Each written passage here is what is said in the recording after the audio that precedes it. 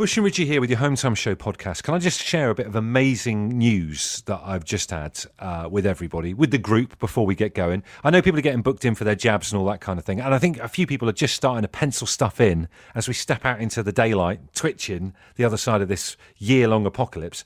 I've had a date through for my first proper haircut in ages. How much longer are you having to wait for it? It's April the 14th. I'm going to be going to see Brad Hudson round the corner at Hudson and Sons Barbershop. And I feel bad for them because they still have like Christmas decorations in the window. Remember we all had to like pack up really quickly at Christmas? It's a bit like that around their place. We've just got it all sorted out. Can't wait to go around there again. And my hair has got to the stage now where it's like if you're going to go to an old like French cottage, you might have a springy mattress. That's what the top of my hair is like. It is unbelievable. I look like Virginia Wade. Over the last year, I've now had 5 COVID cuts from my wife. I mean, wow. One I thought was going to be too many, but I can't believe it's been as many as this. I'm jealous. You've made me think that I need to get a date in for mine because they're all going to start getting booked up. Well, this is it. It's FOMO, what got me doing it, because I was panicking, thinking to myself, oh, no, I'm not going to get a haircut. Imagine that. There's a huge backlog in haircuts, and I can't get my haircut until next Christmas. So I ended up booking it. So get involved now and give yourself something to look forward to. So look, if you're a tradesperson or you've got a tradesperson in, stop what you're doing for a second. This is important. We've got a question for you. Bit of a backstory. I've got decorators in at the moment. Richie's got builders going on in his house. So there's stuff going on behind the scenes at the moment. As for our decorators, lovely bunch of chaps. One of them's working away diligently in our bedroom. He's been doing it this week. They're getting it redone after ages. And I've been making him teas and coffees during the course of the week. And Katie and I have been talking about him like he's our third child, because I was going to take him up some biscuits earlier on today. And she said, no, don't take any up. And I was like, why? She said it'd spoil his appetite as it was nearly lunchtime. He's a fully grown man. He's not 6. But anyway, that's by the by.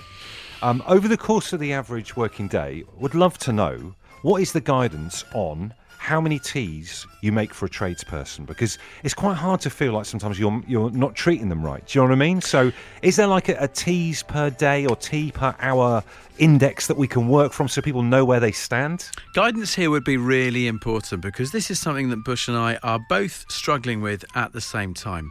I made the gentleman at our house a cup of coffee this morning at 8 a.m. The moment he turned up, all right, I'm still having my breakfast. Nice. I made him a coffee, 8 a.m.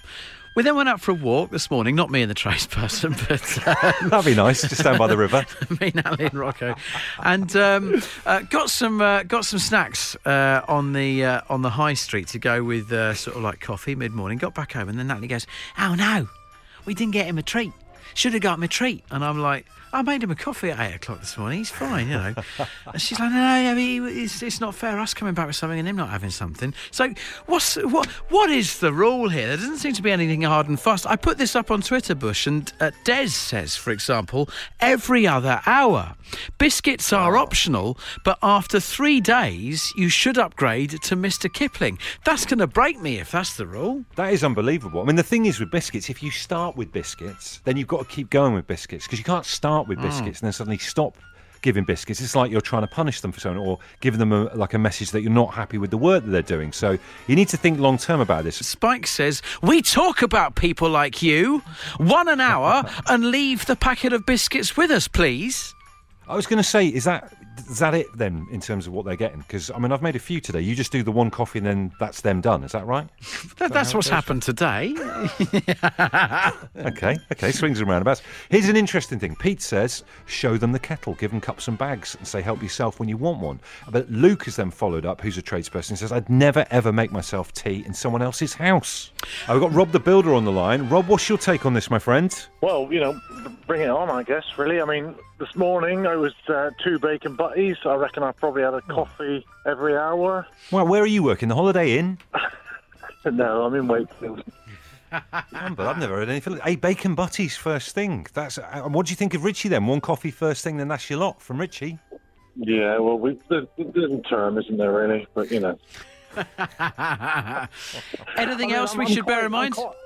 I'm quite domesticated. I'm not against making one for myself if that really needs to happen. But obviously, fish and chips on a Friday, that moves you into the top echelon. Whoa. And obviously a cheeky beer, maybe. Two, perhaps. I'm so sorry. So on a Friday, if you're at my house on a Friday, you're after fish and chips and a cheeky beer. Fish and chips lunchtime, cheeky beer is just as we go. Are we dating or what? What's going on? This is ridiculous. Well, anything's possible, you know. Mate, I'm having walls knocked down. I don't want my tradespeople drinking. Yeah, but no, as we leave, and obviously it'll be reflected in the price. So you know, you need to see it as an investment, basically. I think the pennies just dropped for Richie. Now you've got his attention with the bill dropping. That's right. It's called buying friends, really, I suppose. There you go. Hang on there, Rob. I'll get your number. Is this for the date or work? Yeah. I suppose, I suppose it's the normal demands of a rock star joiner, basically. Cheers, buddy. That was brilliant. Good to talk, Rob. Take care. Nice one. All good. Graham in Bebington says, lads, I feel guilty. I bought a bargain basement pack of Bickies for the workers and some expensive biscuits for me and the missus. I peeled the bargain sticker off. This could be an interesting one. Kev is hanging on. He's the boss of a building company. What are your rules, Kev? Right, we have 1 cup of tea in the morning, and I tell the customer not to give them any more because it will slow the fellas down. And I can't have people slowing down. Don't give them too much stuff. Don't offer them this, that, and the other because they'll take it and expect it every day of the week.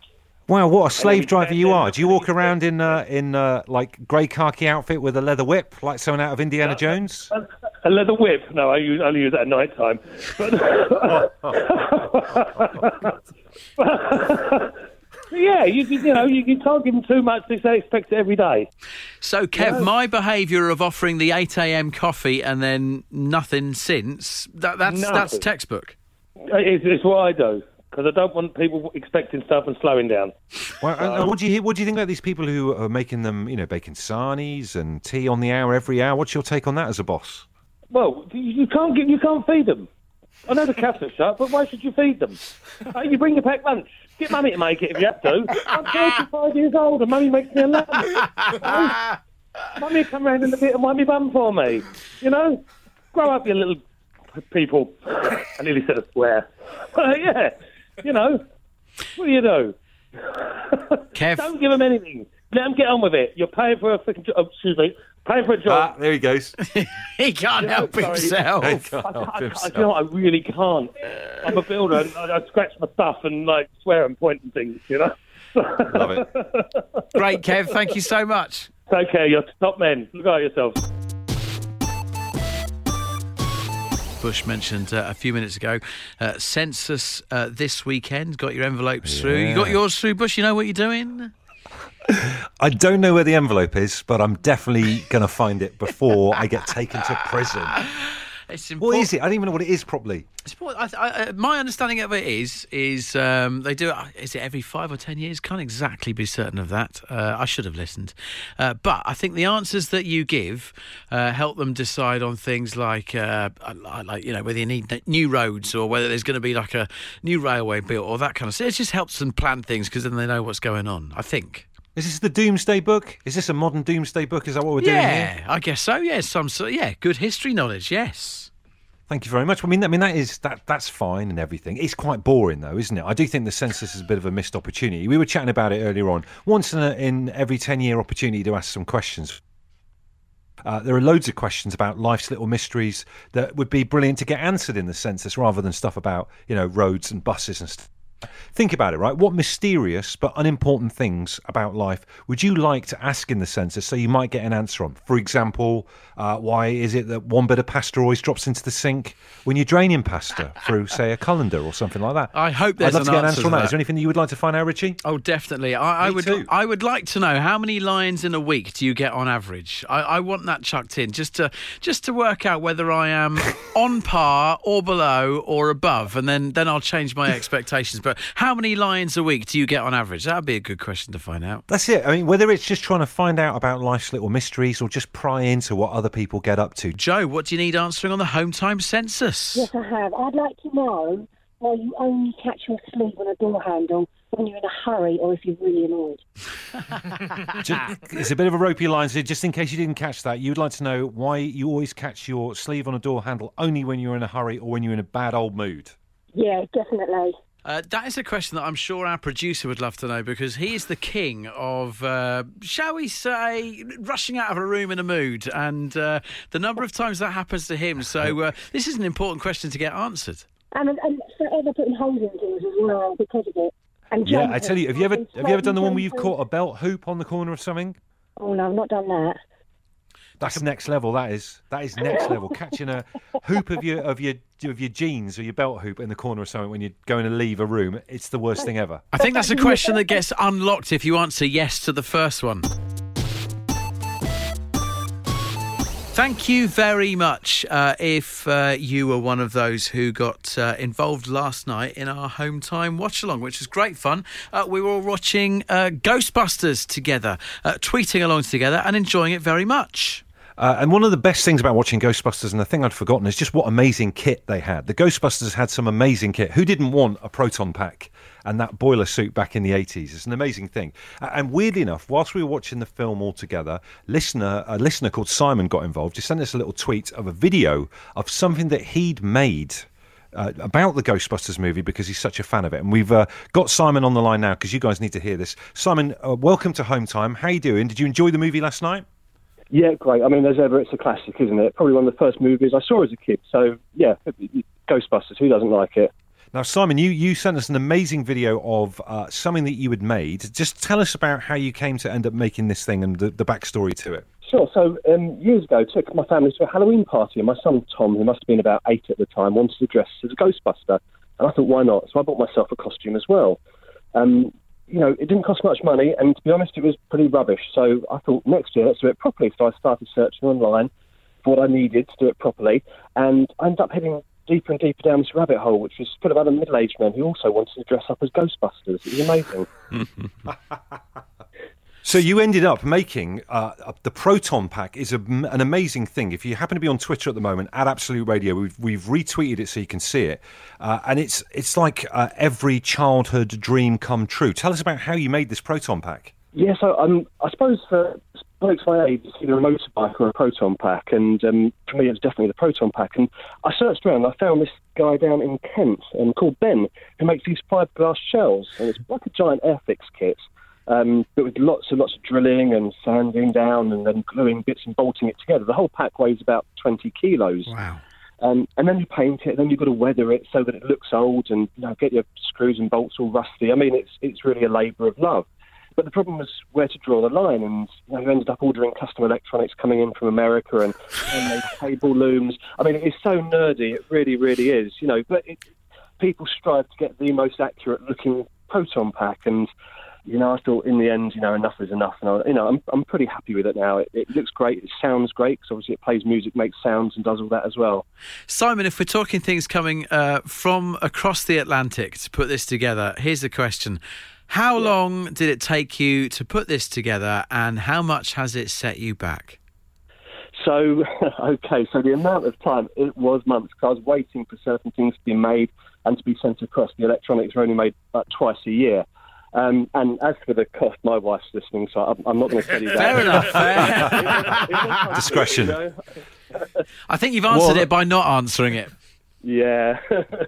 So, I mean, it's an amazing thing. I would urge anyone to have a look on our Twitter. Like I say, at Absolute Radio, it's got blue flashing lights and it looks the real deal. Literally looks like the real thing from the movie. When does it get an airing these days then? Where is it in your house and when do you bring it out?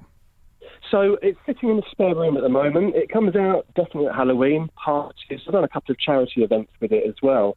As I say, it's very heavy, so not as much as I'd like to get out, but it's just heavy. It really is. Simon, it's an incredible, I mean, you referred to it yourself, it's an incredible labour of love. We would love to hear from other Home Time listeners this evening if they've gone on a labour of love themselves. Maybe they want to come clean about it, or it could be their other halves in the house who want to just put them forward as well. We want to hear about it, but it's going to take quite something to come close to you. It's incredible. Thank you. This text here says, guys, I have a Blues Brothers car signed by Dan Aykroyd himself. That's my labour of love. That is very, very cool. Still linking back to Ghostbusters as well with Dan Aykroyd. I tell you what, Bush, I don't know whether I'm reading too much into this. If he's saying that's his labour of love, it implies that the Blues Brothers car is breaking down a lot. Yeah, labour is the main word I picked out of that. Well, he loves it, but it's a lot of labour. Speaking of cars that broke down a lot, do you remember this time yesterday we were talking to Paddy McGuinness? I got picked up by my dad, who was listening to the show. I quoted that my dad said he used to have a Fiat 126. Dad texted me after the show and said, "How dare you say I had a Fiat 126? It was a Fiat X19, thank you very much." Too late for Paddy, but hopefully I have managed to adjust my dad's image. The devil's in the detail. If you want to hear that full chat, we're going to be doing a special episode of our chat with Paddy McGuinness, a special podcast episode, and it'll be out on Saturday. So here's a question for you as we come to the end of this episode. Will you have had your hair cut by the time I next see you? That is a good point. I think I'll just be a couple of days in to being back in the studio before I go and get a haircut. So you will see me looking like Sideshow Bob, or whatever it is, before we get it sheared off. I can't wait. Literally can't wait. I look forward to seeing you, but I want to see the hair first.